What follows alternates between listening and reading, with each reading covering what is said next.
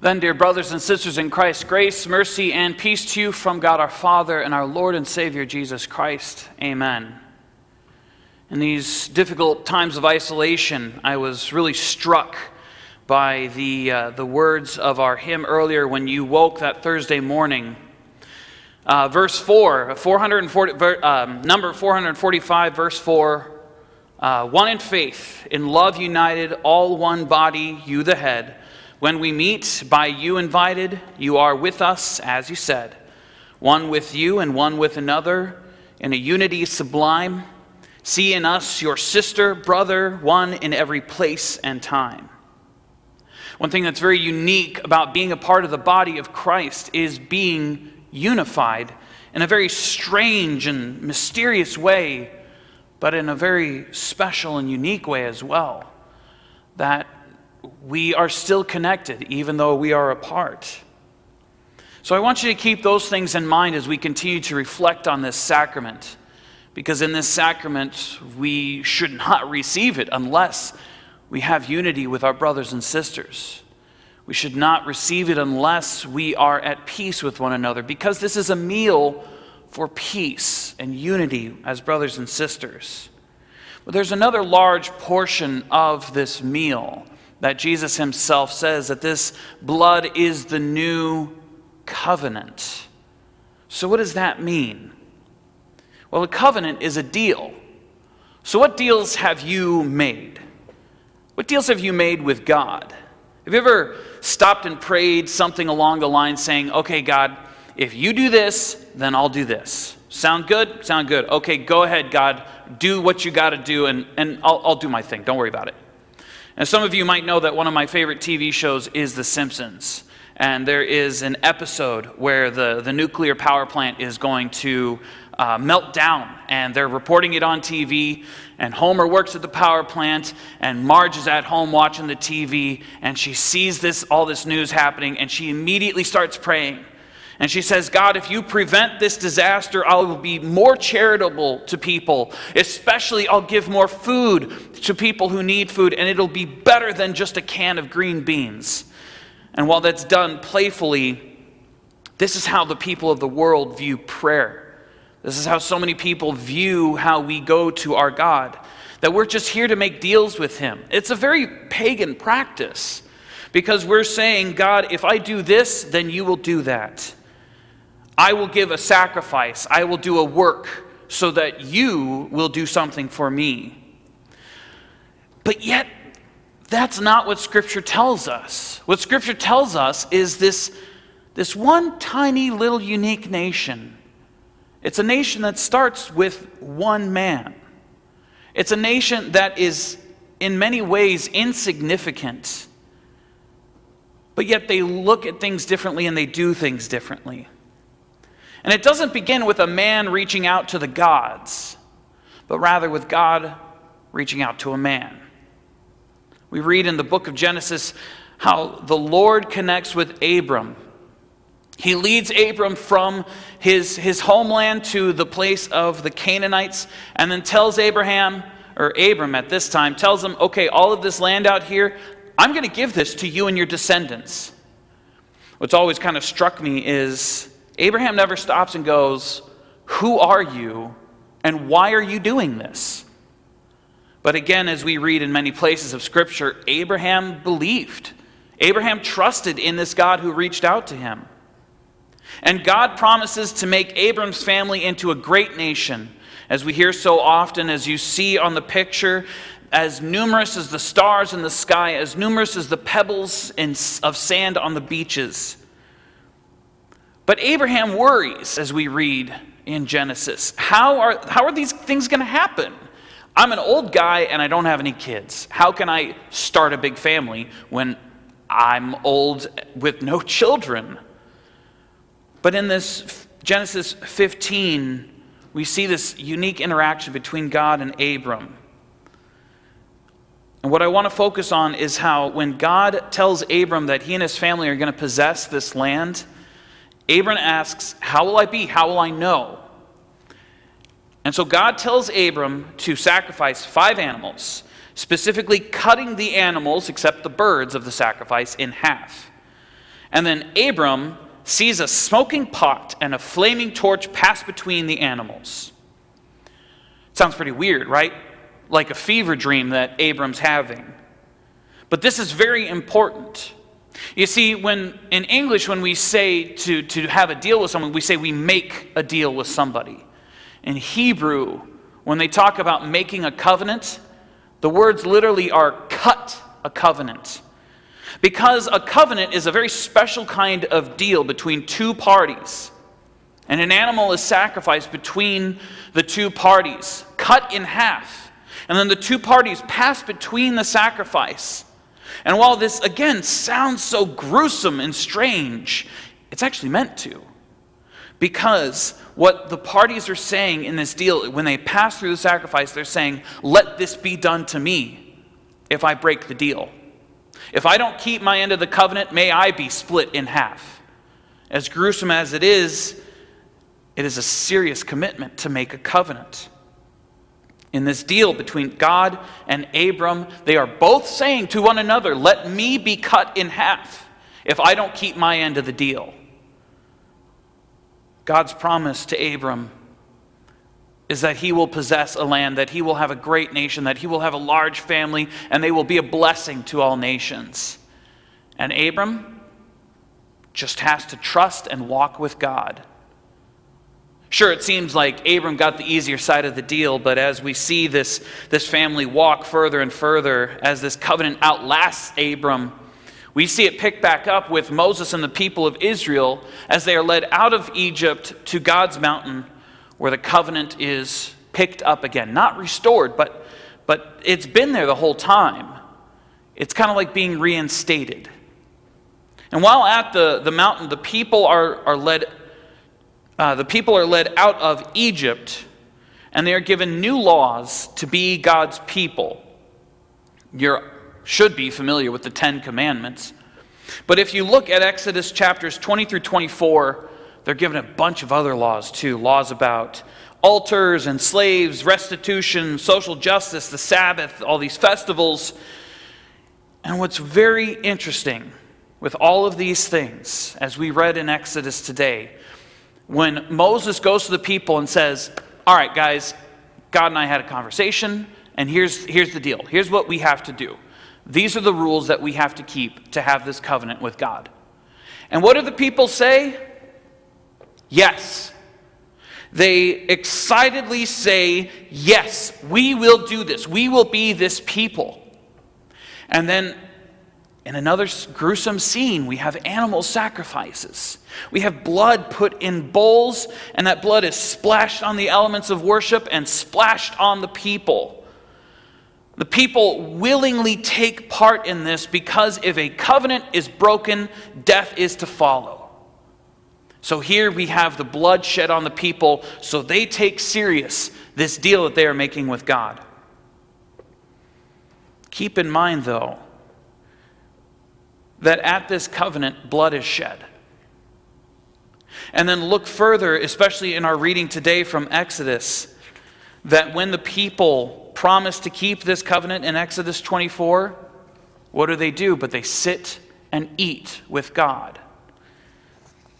Let's follow that along as we watch this story play out.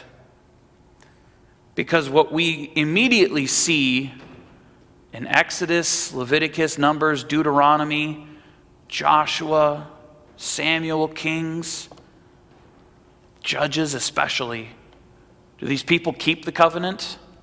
Absolutely not. It seems like they go out of their way to break the deal.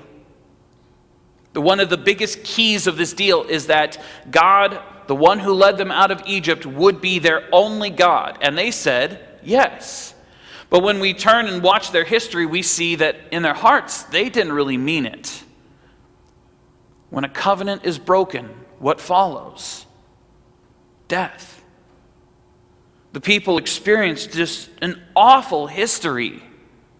But yet what is very strange about this covenant is God should have thrown them away because they have broken the covenant, and it's a deal between two parties, and they didn't keep their end, so the covenant's broken. That's how it should be, but that's not what God does. Rather, he sticks with these rebellious people because he sees that there is a key problem. They can't keep this covenant. No matter how hard they try, they cannot keep this covenant. They cannot stop sinning.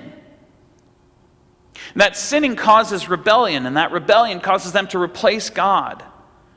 This rebellion causes them to worship other false gods or even just do whatever they think is best for their lives. This tragic, sorrowful history continues on.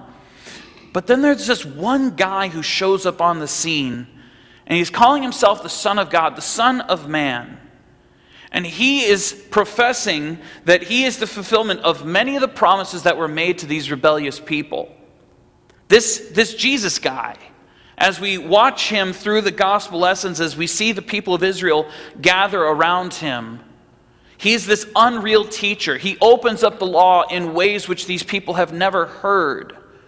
He is opening up forgiveness and love and kindness and healing in ways that have never been seen. And he even raises the dead. So people are very, very likely convinced that this is just another prophet like Elijah or Elisha. Right? Those guys raised people from the dead. This just must be another one. And while he answers those questions time and time again, that he is greater than, that he is the Son of God, Son of Man, they're still believers and doubters. But yet, to seal this even further, Jesus shares this special time with his closest followers and reveals something very important to them about himself. That he has the power and authority to fulfill and make new covenants.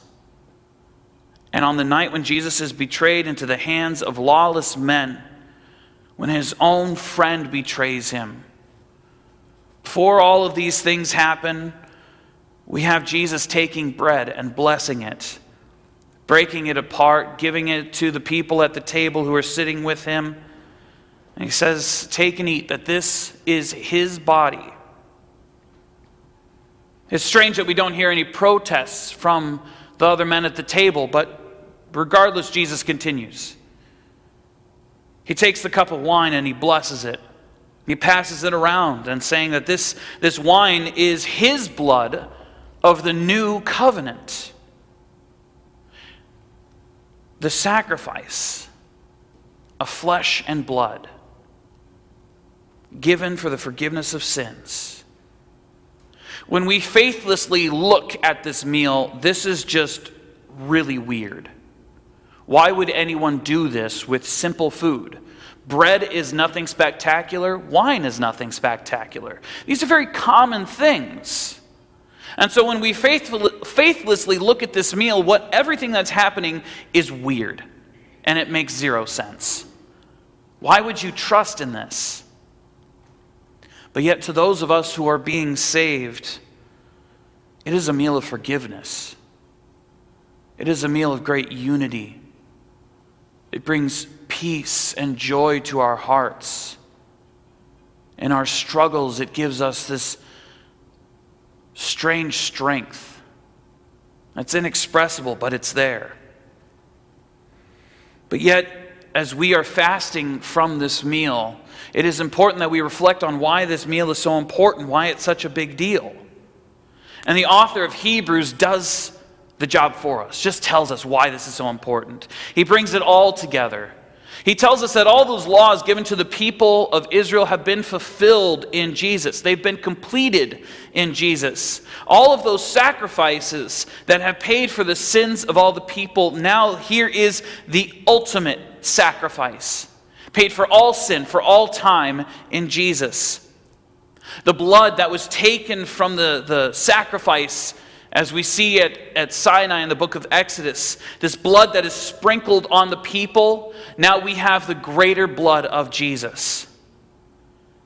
And he is greater because he has been given the name above all names. He has been given the power, the authority. And he does not wield that power and authority as some dictator, but as a loving and generous God. As somebody who gives us freedom by taking our place. All the blood of animals cannot pay for all of our sins, but the blood of the perfect man has already done it. The important thing to see about Jesus and this cross and the shedding of his blood is what this shedding of blood means. It's what this blood that we receive in Holy Communion means.